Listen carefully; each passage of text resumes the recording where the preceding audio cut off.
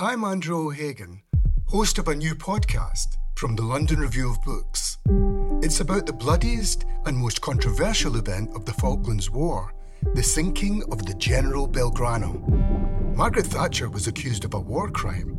The truth would only emerge in the pages of a private diary. This is the Belgrano Diary.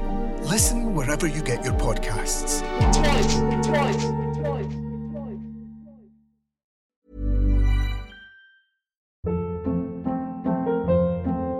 Hold up. What was that? Boring. No flavor. That was as bad as those leftovers you ate all week. Keke Palmer here, and it's time to say hello to something fresh and guilt-free. Hello Fresh. Jazz up dinner with pecan-crusted chicken or garlic butter shrimp scampi. Now that's music to my mouth. Hello Fresh. Let's get this dinner party started. Discover all the delicious possibilities at hellofresh.com.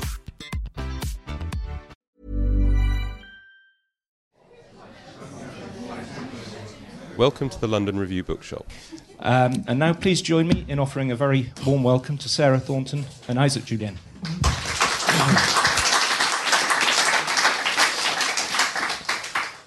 Well, first of all, I want to thank this fantastic bookshop, London Review Bookshop, for hosting this event. And it's such a pleasure to do this event with Sarah on her book, Fed Free Artists in Free Acts, which I have to say is an absolutely amazing book. I mean, I'm not just saying it because I'm in it, but, you know, I've been a long-term fan of Sarah's writing. She's someone who shoots from the hip, who has been, in a way, so many extraordinary things. And I'm someone who actually knows her past slightly, because Sarah is someone who I read in cultural studies. She wrote amazing books on disco, on advertising, and in a way, I think there's something quite amazing about Sarah, because I first met her when I first joined Victoria Miro Gallery. And in Victoria Miro Gallery, it's a fantastic gallery, but, you know, you need someone who's able to write about art in a fashion which is critically engaged. And so Sarah, basically, I know, wrote something about my work for one of my first openings at Victoria Miro Gallery. And I knew that nobody else in Victoria Miro wrote it. It had to be Sarah.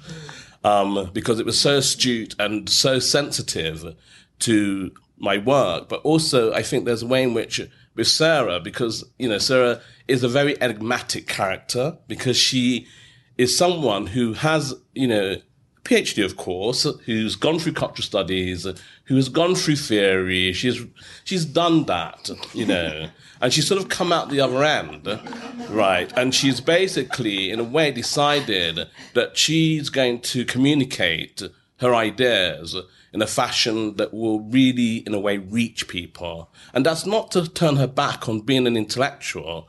It's really to say that there's a way in which, in writing, which I think Sarah is so excellent at, she's able to sort of convey information which you can't really get access to ordinarily. And this is the thing about 7 Days, you know, in the art world, when it first came out. I mean, it was just extraordinary. It came out, of course, on the eve of the 2008 crash, you know, and the art world, of course, felt perhaps it was kind of seen in bed with its knickers down or something to that effect, you know, because Sarah was able to go in there in her trained, in a way, I want to call it a kind of critical ethnography, but a kind of reflexive ethnography, where you're able to sort of really dissect in this very delicate manner a kind of culture. And the art world is a culture now. And I think 7 Days in the Art World was a book that basically made that statement about the art world, that kind of, in a way, set a light, you know, that this is not just, you know, artists milling around kind of being stupid, you know, that it's an industry, it's a culture.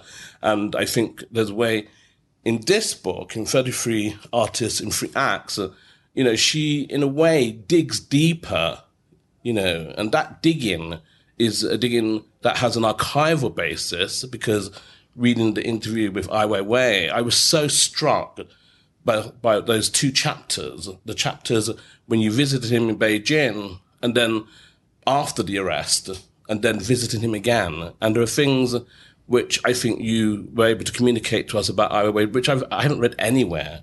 And time again, in the different chapters, there are these nuggets, these Foucauldian regimes of truth, which Sarah is able to sort of unpick and, in a way, share with a quite big audience. And, I think that kind of generosity in being able to, in a way, work so hard, it's so researched.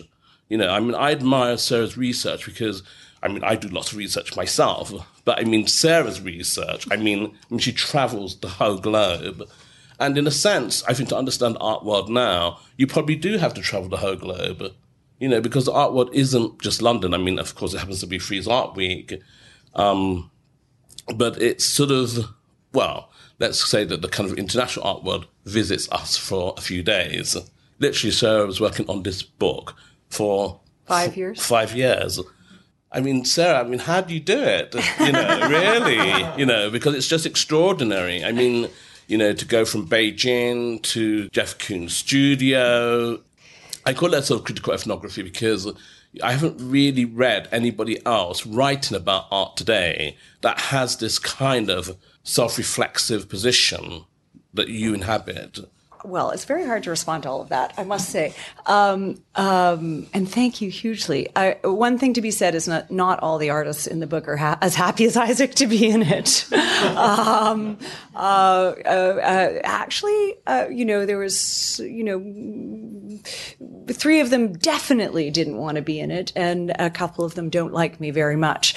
But that makes it all the more interesting. Access is something hard won, I guess. I was lucky enough to kind of be friendly with you over those years, partly through Victoria Miro, and there are a few other artists in the book like that. Grayson Perry, I've been quite friendly with over the years. But a lot of the artists I didn't meet until I went to interview them, sometimes off the back of the research for the book. Sometimes also I was researching for The Economist at the same time, and that opened some doors. But in a way, I think perhaps The Economist's position, it's one which, in a way, has been won by yourself in terms of the critical recognition of your work. And then, of course, I think if you're going to want to engage with certain artists, then having that position as a writer is important. Getting access to someone like Cindy Sherman, is not that simple. I'm in Cindy Sherman's gallery, Metro Pictures. I've known her for a long time, for 10 years. And, she hates giving interviews. Hates it. And refused for quite a few years. And actually, she'd even read 7 Days in the Art World and liked it. But some gallery assistant cut and pasted her response or refusal to see me into an email to me. And it said, I've read 7 Days in the Art World. I actually liked it, but I have no interest in talking to her.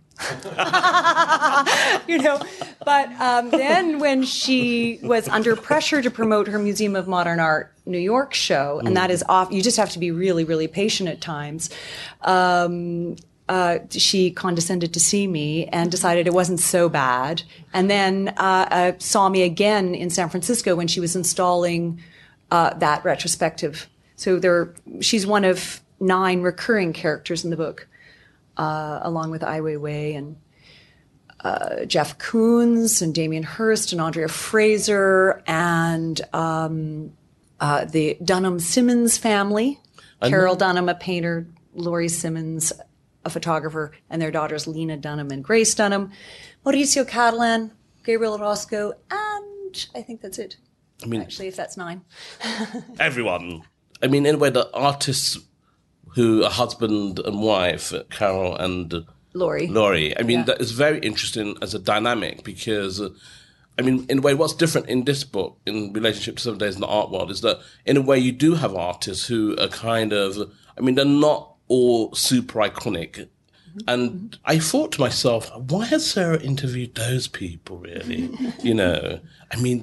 I quite like their work, but I don't. They're not sort of like, I don't kind of go, wow, I want to see that kind of painting by Mr. Duns. But it was so interesting because after I read your chapter, I thought, these people are really so interesting. And then I knew why you chose them, because there was something about the way in which they kind of spoke about art and had this sort of maturity and reflection, which was, and I thought, oh my God, they're really nice people. Well, and I talk about the book as being both curated and cast. So it's curated insofar as the art has to be relevant and interesting, and often actually has to reflect on my themes of what is an artist and what are the artistic myths that hold any water today, which ones are absolutely rejected by these artists, which ones are they striving to embody, often unconsciously.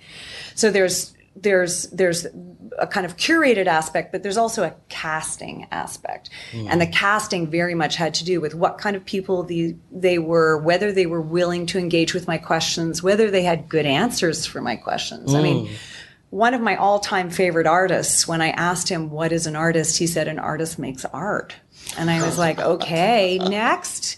You know, it really was not a goer. And I realized, and actually I'm slightly less interested in his work now, but his discourse had ossified. He is actually his work, you know, throughout many years has been really interesting, perhaps not so interesting in the past 10. But what had really ossified was the way he talked about his work. He'd kind of developed a discourse about his work in the late 70s and into the mid 80s, and then kind of stuck with it. And it was kind of a dead language. And also just, he was so close to my more sociological questions. And so, yeah, he was on the cutting room floor. But there's a lot of really interesting, thoughtful artists also on the cutting room floor, which was part of what happens when you interview 130 artists for a book called 33 Artists in 3 Acts. Well, I thought I was on the cutting room floor one day. Did you? Yeah. No, and the thing is, in a way, I wouldn't have taken grievance. I just think, you know, a little bit like a filmmaker, if you're making a work, you do cast, and you do, I mean, if you're making a documentary, you interview people before, and if it doesn't work, I mean, it can spoil your film. I think one thing that differentiates my writing about contemporary art from a lot of the writing about contemporary art is that I actually look beyond the frame. I mean, there's a very strong etiquette within the art world to only discuss the work, and it's a very narrow definition of the work.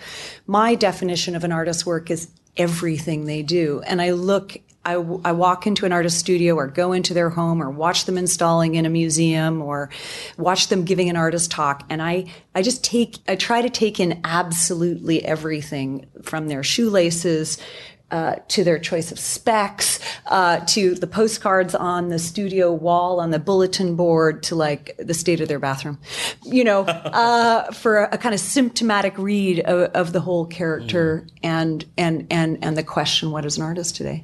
I'm wondering, sometimes it is quite difficult. I mean, when you're talking to someone like Jeff Koons, who you're trying to get a different sort of response, and from time to time there's a slip where he kind of says something which is a little bit more revealing. Yes, I mean, he is a particularly slippery subject, and but it seemed to me it was really important to include him in the book because he's so iconic, and other artists bring him up so frequently as someone against whom they measure themselves. And he is, the book is divided into 3 acts. Act 1 is politics, Act 2 is kinship, and Act 3 is craft. And I put him in this act called politics, which is quite counterintuitive for a lot of art world people. They go, Jeff Koons has a politics? You know, he's studiously avoids, he depoliticizes everything he touches. You know, he doesn't want to talk about politics. He tries to evacuate anything political from his work. And, but for me, that was really kind of an important reading to subject Jeff Koons and his work to. I hate putting prepositions at the end of sentences, but anyway, can't edit myself quite. So it kind of teases out his version of neoliberalism, teases out his relationship to oligarchs and princelings, and kind of reveals a politics which, for some, is invisible. And it's through comparing and contrasting him with Ai Weiwei and other actually very politicized artists in that part of the book, Martha Rosler and Kutla Gadaman, a legend in South America called Eugenio Ditborn, and things like that. So it's kind of although Koons is written about so much, this is not this is a very different reading of Koons to what you would find elsewhere. Absolutely. But Orozco was very interesting, wasn't he? Because, I didn't know that he led this kind of nomadic existence that, in a way, the impetus to the work, and then, in a way, the nuances that you're able to sort of give us in relationship to his practice. I know you don't like that word, practice. Well, no. I love art world jargon, and it's fun to unpack it. No, I think you're right. Actually, I think that is, artist practice is a bit of a cliche. But I just thought with Orozco, he was so interesting, wasn't he? Gabriel Orozco is Mexico's foremost artist. He's principally based in New York. He also spends a lot of time in Paris and also Mexico City and parts of Mexico. And he's the son of a communist muralist. He grew up in the artist community in Mexico City, a very intensely intellectual and politicized art scene. And then he left. He's extremely intelligent and very versatile. In terms of the range of his practice. And he is the founder of a kind of school of art in Mexico City, which includes artists like Damian Ortega, who shows with White Cube here, Gabriel Curry, Abraham Cruz Vega. He's he's a recurring character. He's the only artist who appears in 2 acts. Mostly they're clustered in acts. He appears in Act 1 and Act 3. And I actually use an illustration by him for the introduction, which is a work called Horses Running Endlessly, which is a chessboard in which all of the pieces are knights. And, chess is a recurring theme in contemporary art. It goes back to Marcel Duchamp, who, as legend goes, quit making art to play chess. And the game that artists play, the chess is really the best metaphor, or a very good metaphor anyway, for the game that artists have to play in the art world, and in their relations with curators, collectors, critics, and their fellow artists, and also the way they have to kind of deal with the legacy of artistic identities and how they forge their own. I thought also it was a little bit of a read on Rosalind Krauss, because her new book, which I'm forgetting its title, has this hand kind of chess motif in it. But in her book, what I thought was so interesting is that she has this idea of like the goody-goody artist, I guess you could say, of modernism. Yeah. Well, the good boys and the bad boys and the good boys and the goody two-shoes girls and all that kind of thing are a theme that runs through the book, as it must, because the enfant terrible is such a figure within art, and that is something that flows through the book in very concrete ways in relation to different artists. Maurizio Catalan, I guess, more than any other, has tried to inhabit the role of the symbolic criminal, and to the extent that he's, stolen other people's shows and, tried to pass them off as his own, although in a very thin way. So the theft is absolutely apparent, and has,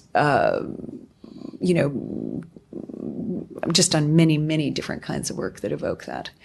And the feminists in the book, talk very much about how, it's really hard for a woman to, there are enough hurdles to a woman's credibility as an artist that, adopting the role of a symbolic criminal is really not attractive. It's a double negative. And actually, there are, you could think of someone like Tracy Emin, perhaps, who might adopt that role a little bit, but not very persuasively, to my mind. And she's not in the book. But I think, in a way, in this book, that's where it is different from some days in the art world, because you have artists who are teachers who are not in New York, they're in San Francisco. Mm-hmm. They are sort of shown in the Istanbul Biennale, maybe for the first time. And so there is a kind of, and I think with Martha Rosler and her, in that chapter, you just get this sense of the kind of the more critical artist, the artist that is involved in pedagogy and wants to communicate and make work in a slightly different manner to, say, a Koons or even an Ai Weiwei. Well, it was, most of the artists in the book have high recognition somewhere, if their home nation or like South America, maybe not household names here in London. But it was really important to me to include artists who don't make a living from their work, because that is so much the situation of most artists today.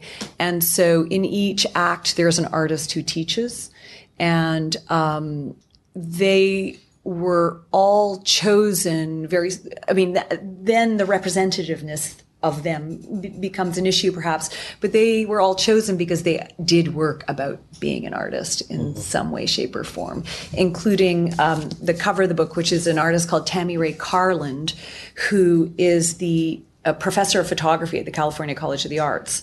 And this is a self-portrait.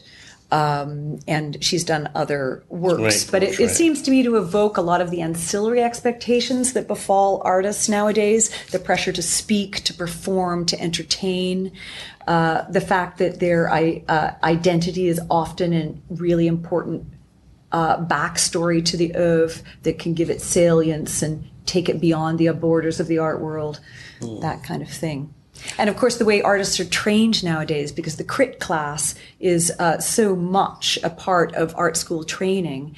And the crit is when the artist sits, for those of you who haven't read 7 Days in the Art World, which has a whole chapter called The Crit, is that moment when they sit in front of their newly made work and defend it in front of their peers, which is often a kind of traumatizing experience, especially when artists partly became artists because they preferred to express themselves visually. And then all of a sudden, the big test is that they have to defend work verbally, which is where you get into art speak and how important it can be for people to cling to it. Should we read a little bit? Because we were going to read. Let's read a little. Yeah. we were going to read from Isaac's scene so that... we're going to try to do it. We haven't practiced.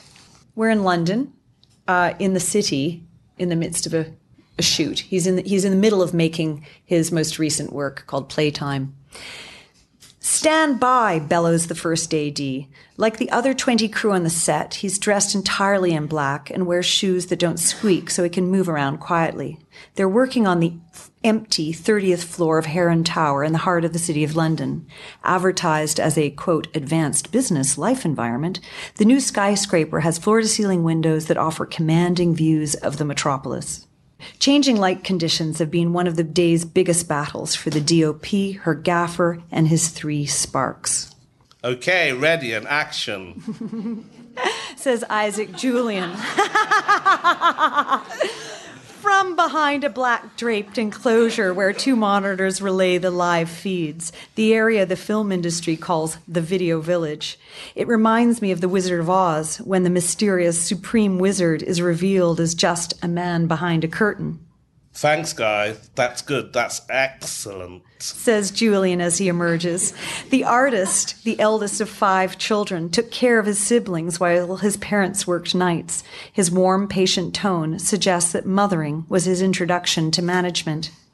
I thought it was quite nice when Conan happened to walk out of frame and back, says Julian to Nina Kellgren, the DOP, with whom he's worked for over 20 years. Among other films, Kellgren shot Looking for Langston, Julian's celebrated meditation on gay desire, which is considered one of the founding pictures of queer cinema. Should we stop for a minute? Yes. The book does get into the nitty-gritty of how artists make work and how they're dependent on others to make their work. One of the miscomprehensions, or one of the the stubborn refusals to understand contemporary art is that, oh, the artists didn't make it themselves. Well, of course not. Contemporary artists are architects of their They're like film directors. They're not craftsmen, actually. They rely on a lot of other craftsmen. And one of the interesting things in this chapter is the huge number of people involved in the making of this film. And far perhaps, too many. I think 150 in all across 5 different shoots and locations.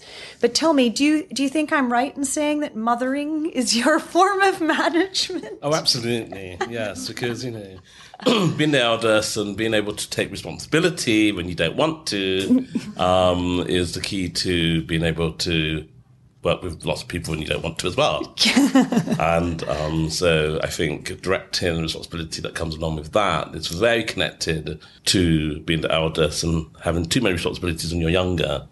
Because I was the eldest of 5, of course. It's all in that book over there, revealed by Cynthia Rose over there. And so the secret's out in relationship to management and directing. But there's so many secrets that come out in this book, Sarah. Yes. Yeah. In your scene? Well, or in my others? Scene. Well, in others, yeah. Any come to mind? Which ones are you Well, I thinking was about? really very interested in this sort of moment where Ai Weiwei really confesses to why he makes his work and that whole revisitation after he's been imprisoned. I mean, his demeanour is completely changed, really. Ai Weiwei, I guess, has 5 scenes perhaps in the book, but one he's not present because I interviewed him here during the installation of his Turbine Hall sunflower seeds work, and he gave me a really commanding interview. I was so persuaded by him. The force of his conviction and confidence was something else, and one thing I'm really interested in is artistic self-belief, because contemporary art is about a consensus of belief in an artist, and self-belief is where it starts. And then I booked in to see him and was had my flight to Beijing and everything, and he got put in prison just before I got there. And so I had tea with his wife, Lu Qing, and at this point, he really had disappeared. Nobody knew where he was. She had not been informed. His mother didn't know where he was. He was just gone. Mm-hmm. And then I come back like a year later after he's been released and visit him again. And he is a changed man, actually. And I was one of the first people he actually spoke to first journalists, I should say, first writers, that he spoke to about his incarceration. And he was still traumatized by the psychological torture. And, one of the things that his there were only about 50 questions that they asked him over and over again, over the period. But one of them was, what do you do? And he initially started saying, well, I'm an artist. And they would, pound the table and say, you're not an artist. You're just an art worker. Yeah. The kind of absurdity of it in the context. So, of course, he just, this is a battle I'm not going to fight. Okay. He learned, after a week, I'm an art worker. But just this kind of, and then to be surrounded by people and things like that. I mean, there are many, many different definitions of what is an artist in the book. And when I asked Ai Weiwei what is an artist, during our first encounter when he was, before he'd had the terrible experience in prison, and he was in the practice of giving 3 interviews a day. He initially, of course, didn't have an answer because it's not an easy question and not one you usually get asked. But he told the story of his father, who had been a painter, who'd had to abandon painting while in prison because he couldn't have access to his materials, became a poet, then when he fell afoul of the Chiang Kai-shek government. Then he later fell afoul of the Mao government, was exiled for 18 years to a remote province of China where he cleaned latrines, and that's the situation in which Ai Weiwei grew up. And Ai Weiwei kept talking to me about this and talked about his father as an enemy of the state. And so at the end of it, I said, so you told me this very interesting story in response to my question, what is an artist? Does that do you think an artist is the enemy of the state? And he said, an artist is an enemy of general sensibilities, which is a poetic and also very familiar definition of an artist. Is the classic avant-garde definition of an artist. And it's interesting, in London, in the West, in Western Europe, America, the avant-garde is dead. You can't really occupy that position anymore, because in a pluralistic culture that embraces difference and shock, how can you be avant-garde? Communist country with no freedom of speech, strangely, you know, it's still salient, and I think Ai Weiwei for many people embodies a kind of romantic avant-garde, but it's real too at the same time as kind of fulfilling a romantic myth. To a certain degree, I mean, there is quite a lot of trust that artists have participated in their collaborations with you and sharing their stories, and that is true, actually. I mean, I'm really grateful to the artists who are in the book for the degree to which they were willing to let me poke around in their brains, and because I do see, for the most part, most of the artists in the book are collaborators, and there are a few people who are antagonistic, and that adds interest. You know, Damien Hirst hates me, but you know, that becomes kind of part of the plot line of Act 3. He didn't like something I wrote in The Economist about his market. And if there's one way to get to Damien, it's to discuss his market in great factual accuracy, but ruthless accuracy. But anyway, I think that a lot of the artists in the book are kind of fearless in a certain kind of way, and believe so much in what they're doing that they're willing to be open, and that's certainly probably what distinguishes the ones who aren't in the book from the ones who are on the cutting room floor from the ones who are in the book, with the degree to which they were willing to make themselves vulnerable. I mean, Orozco, I think, who read an early draft of the book, said something funny, which was, I think he said, we're all portrayed in our underwear, except at least some of us get to keep our socks on. But it's very interesting, isn't it? Because in a way, you're around The Economist, and the writing that you did in Art Forum. I mean, and even when I was making my film on Capital, which was about the art world and really understanding the market, but, you know, I turned to Sarah, you know, because Sarah is like a sort of an authority, really. She could analyse what was going on in auctions and give a quite astute reading, you know, in a way that was not really so accessible. I don't know, maybe the experience of that and becoming so apt at that maybe made you feel, right, okay, I don't want to include that kind of world in this book. When I finished 7 Days in the Art World, there were two things I really wanted to understand more. One was the art market and one was artists. So I started writing for The Economist, became their chief writer on contemporary art, and covered the market a lot. I wrote 65 articles for them. And at the same time, I started researching this book on artists.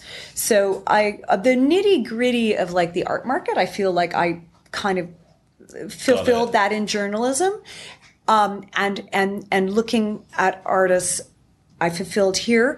I think that in Act 3 Craft, I actually include artists' decisions about their market under the rubric of craft. Craft for me is all the skills you need to be a real artist in the real world today. And that does include who you choose to be your dealer, who, you know, whether you're going to make it in an edition of 6 or 3.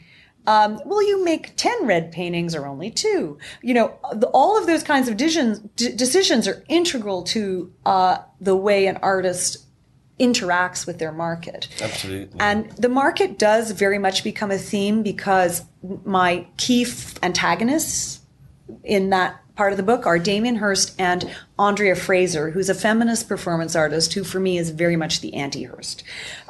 She does not make objects. She one of her artworks is actually an article called Le 1% C'est Moi, which is a critique of the collecting classes and their relationship to the economic crisis. And so she really goes through, initially she was going to write it up for Art Forum in relation to the Board of Trustees at the Museum of Modern Art in New York. They refused to publish it, interestingly. And then she kind of revisited it and worked with Art News's top 100 collectors and kind of went through the list, having done research on them all, and is very concerned about the fact that the gap between the rich and the poor, as it widens, actually is good for the art market. And there are economists who've fleshed that out. And found different statistical means of proving it. So she, and then there are different moments with other artists like Yayoi Kusama and Katie Nolan, and Beatriz Majales. They're all three of them in Act 3 Craft. Katie Nolan is the most expensive living artist in the world, I should say. Little known, very intriguing. One of the things that she's done remarkably is that there's a law in the U.S. It's the Visual Artists Act. I don't know. It's in there.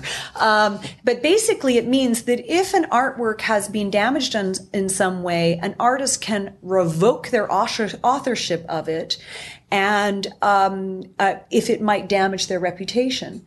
So one of her pieces was coming up for auction at Sotheby's, estimated between $200,000 and $300,000. She revoked her name, and then the consignor of the work decided to sue her.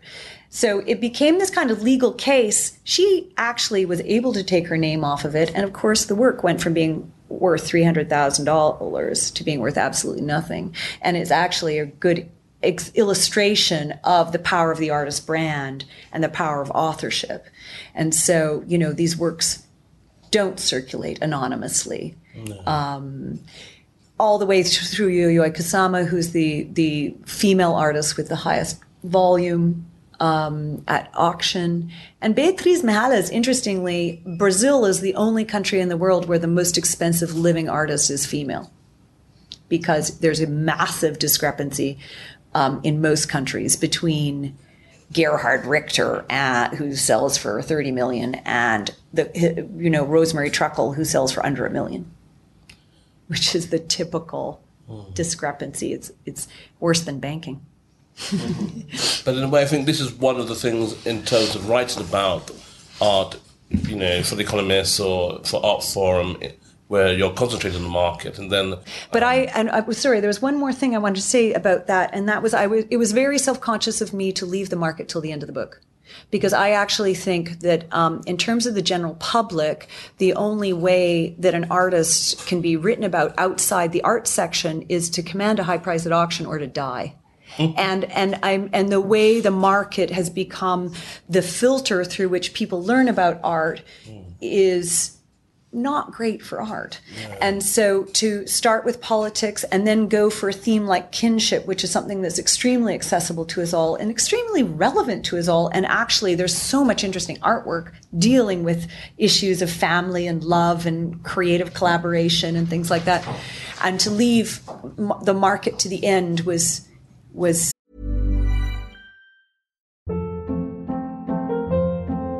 Hold up. What was that? Boring. No flavor. That was as bad as those leftovers you ate all week. Keke Palmer here, and it's time to say hello to something fresh and guilt-free. HelloFresh. Jazz up dinner with pecan-crusted chicken or garlic butter shrimp scampi. Now that's music to my mouth. HelloFresh. Let's get this dinner party started. Discover all the delicious possibilities at HelloFresh.com. A very self-conscious decision. Should we open it up for questions from you? Yes, maybe we should open it up Do you now. think? We've been, as it were, talking, maybe... I have got a sort of question that is sort of related to this thing about market. There's something in the Guardian today about, isn't it wonderful, Friez's here, but we can all participate in contemporary art, so there's the galleries, and we can get into Frieze in the evening for £15 apparently. It's a bit more expensive if you go in the day. And I'm only halfway through the book, so I haven't got to the bit about market. And I think I came to it as a sort of sceptic as to whether I was going to find anything of interest and value to me, because I thought, modern artists, they're locked in this self-referential world, and they're pandering to this global elite, and what have they got to say about us? And I think partly because you're going in and you're looking, you're telling us about some of the insecurities of these artists. So I began to relate to them as human beings, and I also became much more convinced than I had been before that they were saying something relevant and significant about our times. And so I'm really sort of struggling with that paradox. When it's relevant to my world, but is it? And another part of it for me is the whole global light, because you open the book and there's this map. These are all the places that Sarah's been to, several times, and I don't know whether it's partly. And of course, Ai Weiwei, China, that's all. But actually, you have a sense that they're in one world. You don't get a sense of them being rooted in their place. Because they appear in different places. And I'm just asking. What was the question when you asked all of that? Well, is it for those of us who aren't part of the 1%? Why is it relevant? Why is it meaningful? Why do we connect to it? I think that. Well, you were telling me earlier, James is a friend, and that's why he's read the book, even though he's not interested in contemporary art. And he picked it up immediately when it went on sale 10 days ago. And you were telling me that you did feel like, starting with politics, it does make it relevant, doesn't it? And a lot of those artists, for the most part, are not targeting the 1% with their work. And they're finding other means of making a living through teaching or kind of museum and biennial and residency funding, as opposed to selling objects. And there are object makers, and I actually happen to love artistic objects. But I'm a big fan of performance and film and conceptual art that's an idea that kind of circulates through word of mouth even.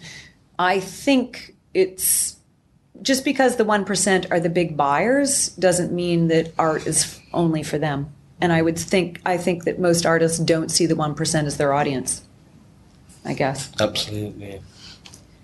Hi. So on the topic of politics and art, I haven't read the book, but I'm very interested in the sections on Ai Weiwei, and very interested in what you said about him being a part of the avant-garde, which in the West is considered dead because it's has been co-opted into the market, or now avant-garde practices are considered fashionable, etc. But in China, it still has a political impact. And I guess I just wonder, since Ai Weiwei, I think, is someone who's mainly sort of discussed and whose work is shown mainly in the West, how do you think his avant-garde practices, sort of impact China within, I think you could see an impact in Hong Kong. I think he's very much a figure of great importance in Hong Kong for the democracy movement there, where he is known and can't be, erased from the airwaves in the same way that he can on the mainland. Yeah, I guess I'm kind of curious about, do you think that the trajectory of the avant-garde in China is sort of following the footsteps of the West, or is it taking like its own trajectory? I don't know for me, he's embodying avant-garde myths of the artist, which aren't just bogus, So I don't know if I'd identify a kind of group of avant-garde artists. I think there are other, obviously other democracy advocates and other artists who are not making conventional paintings and things like that on the mainland. But I'm not quite sure. There's another Chinese artist in the book, Zheng Fanzi, who's kind of the Jeff Koons of China. And he is a huge market player and commands high prices. And he, interestingly, has a studio just walkable around the corner from Ai Weiwei's. And, it seems to be embodying a very modernist myth. He sits there smoking a Cohiba cigar, and the description's amazing. Amazing. His studio is a complete trip. It's very theatrical. He's got an array, almost like his own little art history, of kind of validating himself as an artist, some prize paintings, and then a painting of one of his chief patrons, and then strangely a painting of Karl Marx. They're all in this studio with Mendelssohn playing, and a Persian carpet, and Chinese antiquities. And then strangely, he's smoking a Cohiba cigar and lights it with a giant lighter in the shape of a gun. Wow. And actually the kind of myth that he seems to be embodying, I mean, he sees himself very much in a kind of 19th century mode as the artist, craftsman, painter. And the whole kind of do-it-yourself tradition is the one that he's most interested in, and so it's kind of like Ai Weiwei is unusual in China insofar as he's adopted a Marcel Duchampian mode of making art. Insofar as he uses ready-mades, and he is part of this larger landscape, which is true here about the artist having like a godlike power to say something is art, to designate something as art, which is a power you need if you're going to use a ready-made object rather than something you've custom-made yourself. That Duchamp is not prevalent in China at all. And for the most part, it is a modernist tradition, a kind of maybe Picasso would be the kind of relevant heir to a lot of artists, like the mainstream of artists on the mainland who are making a very good living from their mostly painting, to a much lesser extent, sculpture. Does that make sense? He's an ambivalent figure, isn't he? Because, the way that he's received in the West and then the way that he is read in China. And then I guess, if you think about the 70s, I mean, people are very, almost fascistic about the 70s because it's before the art market becomes a kind of art market in China. And therefore the kind of work that, Chinese artists are involved in terms of performances, and it's underground, and it's not, do you know what I mean? In a way, it's very much, you could say, art or conversations for themselves. But I think people see that as the kind of uncontaminated expression of contemporary art in China. And I think that someone, Ai Weiwei, wants to make a link to that as well, I think in his practice. I mean, I interviewed a lot of artists in China, and a lot of them do see Ai Weiwei as a Westerner. He did spend 12 years in New York. And the whole idea of freedom of speech, they think is a Western idea. And actually, they don't seem to think that they need it. That was the dominant. I interviewed, I don't know, probably like 20, like between 15 and 20 Chinese artists. And freedom of speech is not, funnily enough, they love being an artist because it gives them a lot of freedom. But freedom of speech doesn't seem to be one of the freedoms that's a priority. There's another question or two back here. Right there. Okay, yeah. I think it was over 100 people that you said who ended up in the cutting room floor that you interviewed. And I wondered if they took that as a kind of artistic rejection, and if they came back to you, and if so, how did they come back to you? It's been awkward and difficult in some instances. Some people are very understanding. They understand. Well, it's like being a curator of a group show. So, you're doing a group show on a particular theme, and you might do 100 studio visits, but you can only put 20 artists in the show. So a lot of artists understand that my editorial situation was similar to a curator's in those circumstances. But I did have a few people who were upset with me, and that's really, really awkward and difficult. And, there were people I interviewed for 7 Days in the Art World who never were mentioned in 7 Days in the Art World, but actually they appear here. And like Isaac, I interviewed you for 7 Days in the Art World, but actually, and I think there's a passing mention, but he's not a featured artist in the book. Massimiliano Gioni, who's actually a curator who works very closely with Mauricio Catalan, because he's actually performed the role of Catalan and pretended to be Catalan in different circumstances and actually kind of elaborated the discourse and language of Catalan. So he's in the book, and I interviewed him for 7 days and he didn't appear there. So I never see any research as lost, and I have no idea what the next one would be. I mean, a book with totally different themes. I mean, one thing I did, the mean year of birth of the artist in this book is 1960. I was really interested in artists who had at least 20 years experience being an artist. And I did interview some younger artists initially, but decided that they didn't fit because I couldn't make the cross-cultural comparisons. I mean, one of the reasons Ai Weiwei and Jeff Koons are such a great comparison is because they're the same age. They're within 18 months of each other. Funnily enough, Andrea Fraser and Damien Hirst are both born in 1965. It made it easier to compare and contrast the artists, which was very much a goal, because so often artists are over-individuated and only treated in monographs and only profiled and never talk about each other. And I try to create as much dialogue between them in that sense. Hi, thank you very much. You mentioned, perhaps it was just a passing comment, but you said about how the market today is, or the art market specifically, is so determining in what you're doing, and then you said, well, what's the point? So I wondered, in response to that, especially for you, Isaac, I mean, what is the point of being an artist today in the West?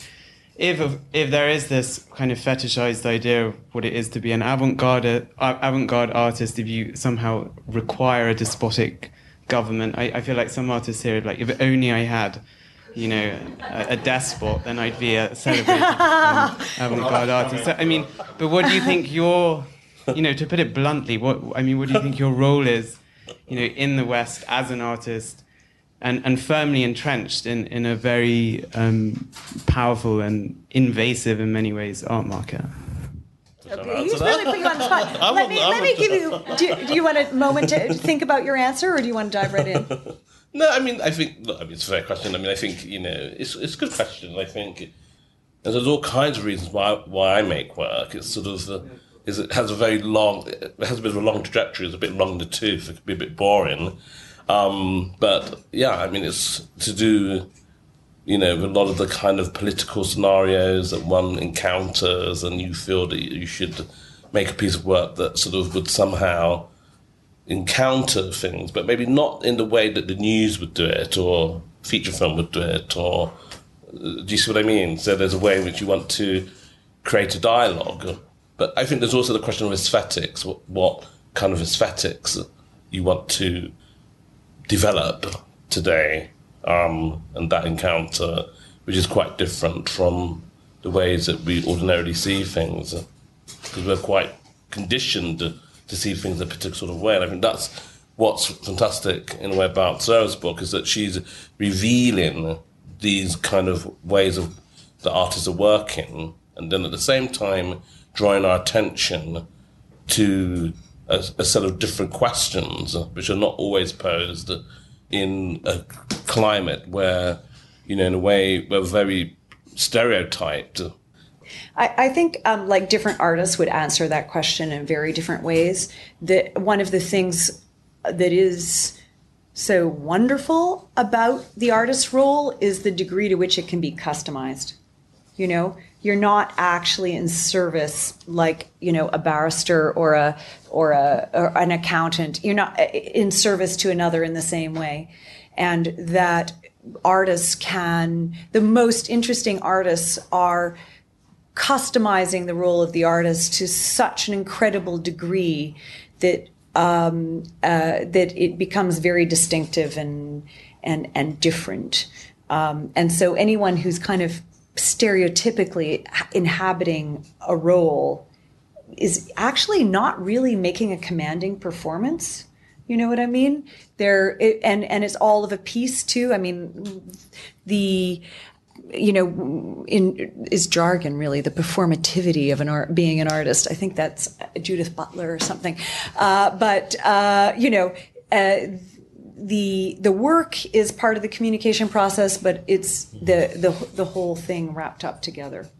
So you can find, for instance, Wangechi Mutu, who's a Kenyan-born artist, currently based in Brooklyn. There's actually no word for artist in her mother tongue, Kikuyu. The closest equivalent is magician. So she sees contemporary art as very much like a foreign import and something that is part of her dialogue as someone who kind of came and did A-levels in the UK and then eventually went to university in the US. And when push comes to shove, she sees her role as the artist, she sees her role as an artist as being that of a tattletale, someone who tells the family secrets, someone who, and it's interesting because her work is very much in the realm of the politics of beauty. She kind of creates through collage these unusual hybridic kind of female, but possibly cyborgish is half animal creations, which for her are very much about race and beauty and have a political angle. So, there are many, many different definitions of being an artist and many roles out there. And the thing about artists is they're not stepping into a role that's already scripted. They're writing their own, at least the good ones. And also there is a convincing performance as opposed to kind of a cliched, stereotypical one that feels like old hat. Those are the metaphors that work for me, given the book. So I have a question that's not about art, but more about method. So I'm going to come out of the closet as a Sarah Thornton fanboy. I read your stuff like Isaac in Cultural Studies when I was in graduate school. And I just have a question about if you have any advice for translating sort of highfalutin theory for a popular audience, especially for younger scholars. Thank you. It's really interesting, actually, because my PhD was published as a book called Club Cultures, and I think it's pretty readable for an academic book. It sold well amongst undergraduates, but when I taught full-time at Sussex, there were certain factions, let's say at the university, who kind of looked down their nose at me because it was rather too readable. There is... the academic hierarchies reward difficulty. Sometimes that difficulty is actually kind of like rearranging jargon deck chairs on the Titanic going nowhere. And other times, there's a real reason to coin terms and use terms and that kind of thing. I love researching and writing so much that I eventually left academe, partly because I didn't have enough time to research, and because I do like writing in a more engaging way. And jargon is actually a form of cliche, basically. It still was quite hard to abandon it because you adopt it and you don't realize you're using it. And the only way that I got rid of it was through writing journalism and being edited. It took quite a few years leading up to 7 Days in the Art World. And then even when I was at The Economist, after having finished that book, there would still be bits of jargon that would creep in. And Fiametta Rocco, my editor, would ruthless, and things I didn't even think were jargon, like signature style or something like that, an artist's signature. No. So, They're quite severe, some of those editors, aren't they? Well, I mean, I think it's a great discipline. We have had an experience with that. I mean, The Economist has a well-educated, intelligent readership, but, they don't necessarily know anything about art. And actually, when it comes to art, I'd say they're probably on the conservative side, a bit more into modernist work. I always think of, Picasso people as opposed to Duchamp people. And I realized that partly through writing a piece about Duchamp's urinals for them on one occasion and looking at the readers' comments on the web and going, oh, boy. So, I mean, I like to think I research like an academic but write like a reporter, basically. Because I do, like, the amount of research behind this is PhD times 3, really, basically. I mean, you could interview 50 artists for your doctorate.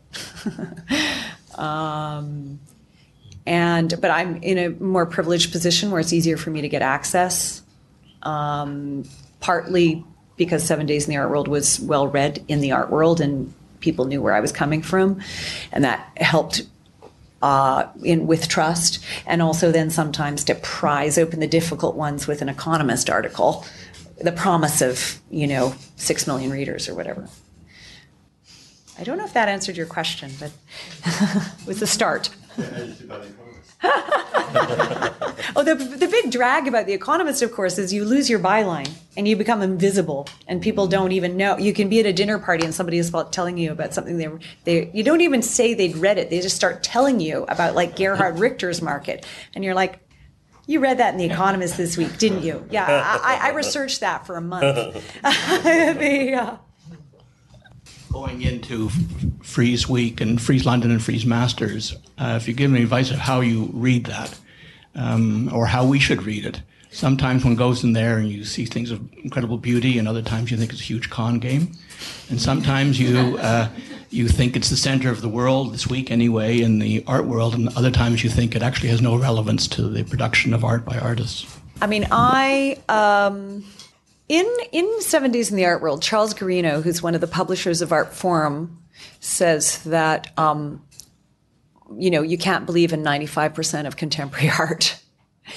And I do, when I go into the Frieze Art Fair, I'm just looking for that 5% of things that really capture my interest. So I would say at an art fair, and particularly of new young art, 5% is really great. And those 5 things can be super meaningful and wonderful, and you want to know those artists' names and find out more about them and that kind of thing. So from just a sheer looking at art point of view, that's how I take it. 5% is great. From a networking point of view, Frieze is very important for the art world. And I think a lot of, especially younger artists, see showing at Frieze as a mark of distinction. They can be shown in their local gallery in Greece, or I'm trying to think of a small town that doesn't have a lot of footfall, but there are galleries in Latvia. There'll be, I don't know if there's a Latvian gallery at Frieze, but there may be. And to show at Frieze is a big event. Yeah, and pace yourself and don't drink too much. I'm interested in the little things of what struck you the most about, maybe it was an amulet of an artist, or maybe it was just a habit or a ritual that artists would have in the studio. What is it the most amazing thing or maybe the weirdest thing that you encountered throughout this process? I mean, there are so many weird and wonderful things, actually. I mean, I'm oddly intrigued by the things artists wear around their neck. They are visual artists, after all, and they're very highly sensitive. When I met Katie Nolan, she had a red plastic teddy bear around her neck. And strangely, she comes in the book right after Grayson Perry, who's one of the tropes in his work is his childhood teddy bear, Alan Measles, who he discusses as a transitional object. And transitional objects are actually a theme in that part of the book because you could see ready-mades. One could argue, and it has been argued, that the teddy bear is the original ready-made. When a child... it's kind of complicated and it's hard to sum up. Andrea Fraser does it best, actually. But so basically, one of the fantasies that artists have are fantasies of omnipotence, which is something a baby has as well. The fantasy that they are the center of the universe. And it comes as a kind of narcissistic insult when they learn that they're not the center of the universe and that the things they create, that they haven't created the universe, that they're part of it. So a teddy bear can become a very important symbolic object in a child's universe in the way that an art object can become in an adult's universe. So the teddy bear, when I saw her wearing a red plastic teddy bear after having Grayson, and actually not long after having interviewed Grayson Perry, I felt, you can't make that stuff up. It's so great. Yeah, so I can't really give you... That's too tough a question. I mean, I'm a details person. My PhD supervisor, when I was learning how to be an ethnographer, he said an ethnographer has a novelist eye for detail. And so I take pictures. I take pictures of everything. I tape record almost all the time, very occasionally, if I'm on the run or if it's a follow-up interview or if I have a particularly paranoid artist. And I won't, but I just kind of accumulate so I can go back to it and study my documentation so that I can pull out the things that are most salient. And you can't do that in an interview situation because you really have to concentrate on what they're saying and what you want your next question to be, especially if they're slippery. So, did they answer the question? And really have to be steps ahead of them. And it's funny because I was having a conversation with an art historian friend of mine last week, and she told me she just took notes. It's like, you can't just take notes. You've got to get them tape recorded. You know what I mean? And also, I'm really interested in the texture of people's speech, and notes are just not good enough. I mean, I will also take notes, but my notes are the things that I can't take a picture of and that I can't record.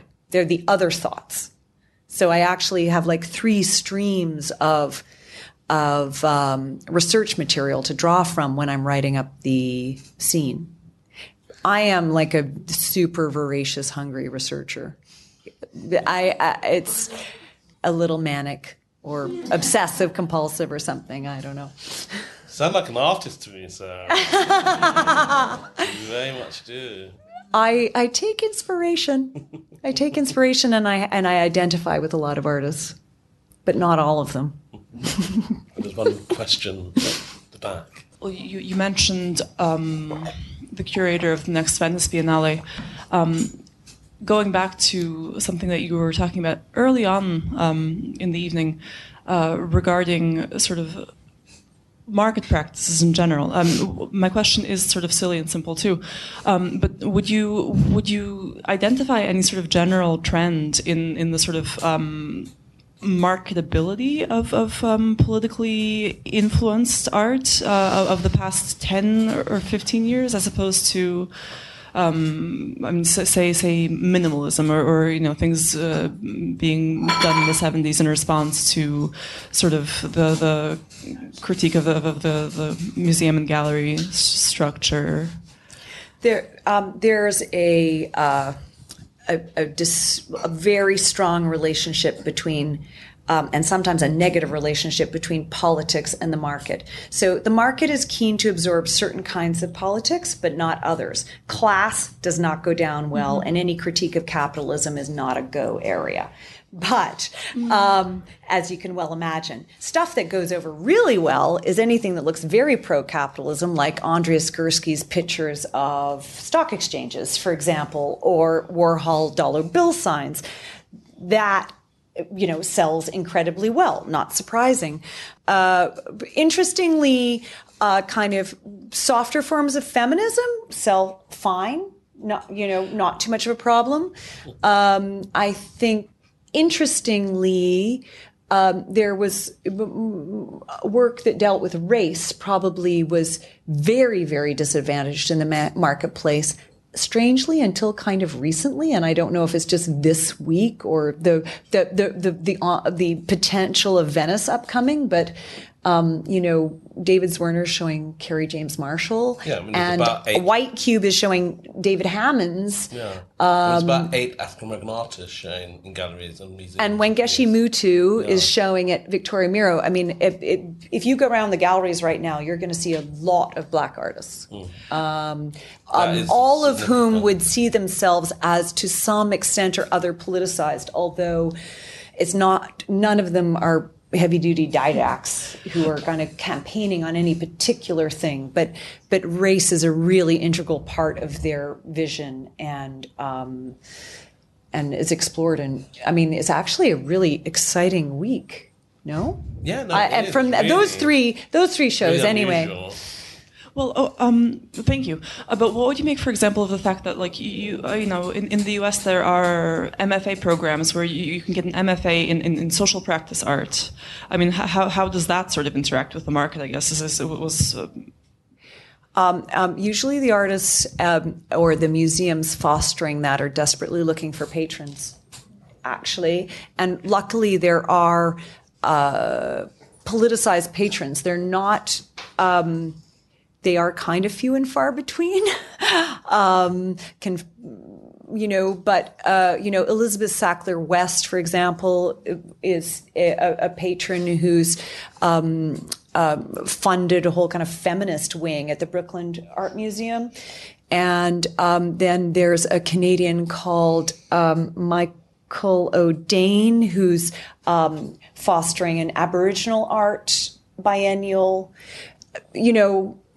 There's Suzanne Lacey has a famous course out at Otis, which is a social practice. I mean, there's, how many of them are there in the U.S.? About 5 or 6? They're in the U.S. They are all in the U.S. Yeah, that's interesting. I think a lot of the artists in those programs are kind of grassroots activists and perhaps are not necessarily represented by galleries. You might know better than me. On that topic, I wondered about the more successful Western artists who you, among them, who you interview. How do they see their social role? Someone like Jeff Koons talks about acceptance and hoping that people will accept their cultural background in the kind of very slippery terms. I don't think he's someone who takes his social responsibilities very seriously, but he interestingly has a kind of rhetoric of social responsibility, which suggests that somewhere in him he thinks he should have it, or he knows that the art world thinks he'll have it. Someone like Gabriel Orozco, who has a very successful career in the market, he's represented by Marian Goodman and sells incredibly well. He also has a strong sense of social responsibility in terms of like how the work is made.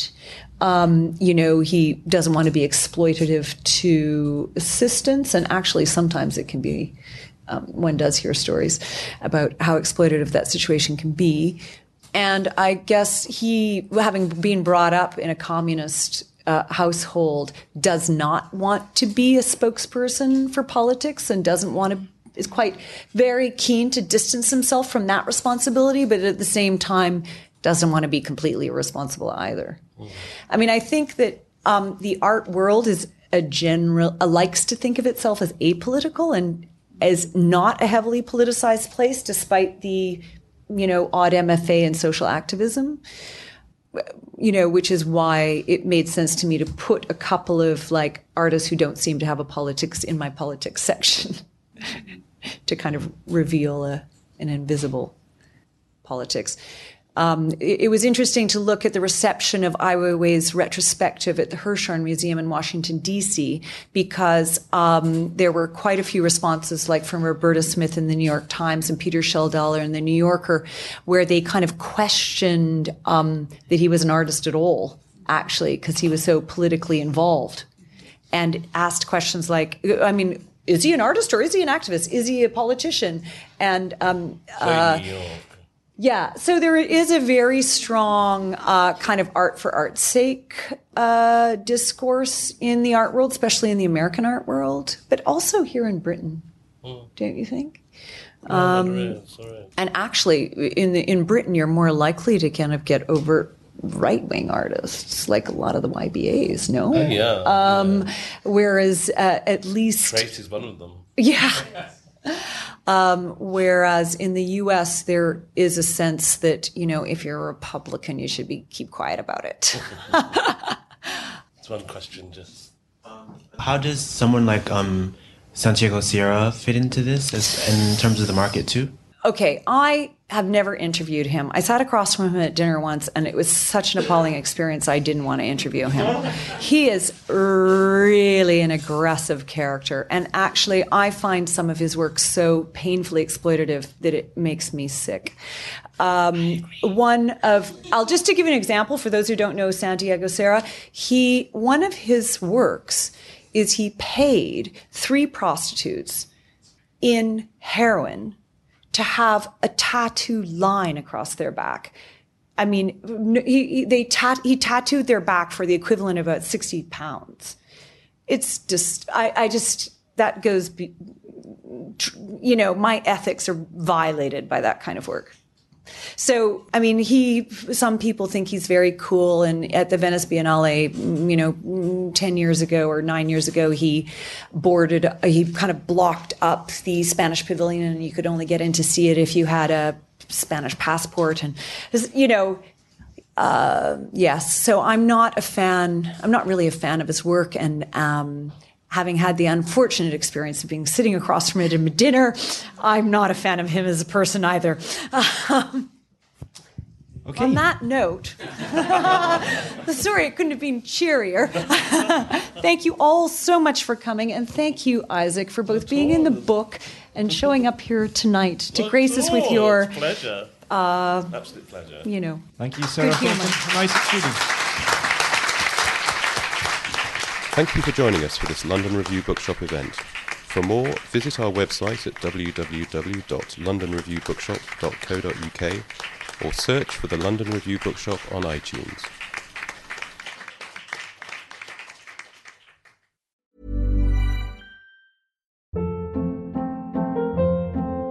Hold up. What was that? Boring. No flavor. That was as bad as those leftovers you ate all week. Keke Palmer here, and it's time to say hello to something fresh and guilt-free. HelloFresh. Jazz up dinner with pecan-crusted chicken or garlic butter shrimp scampi. Now that's music to my mouth. HelloFresh. Let's get this dinner party started. Discover all the delicious possibilities at HelloFresh.com.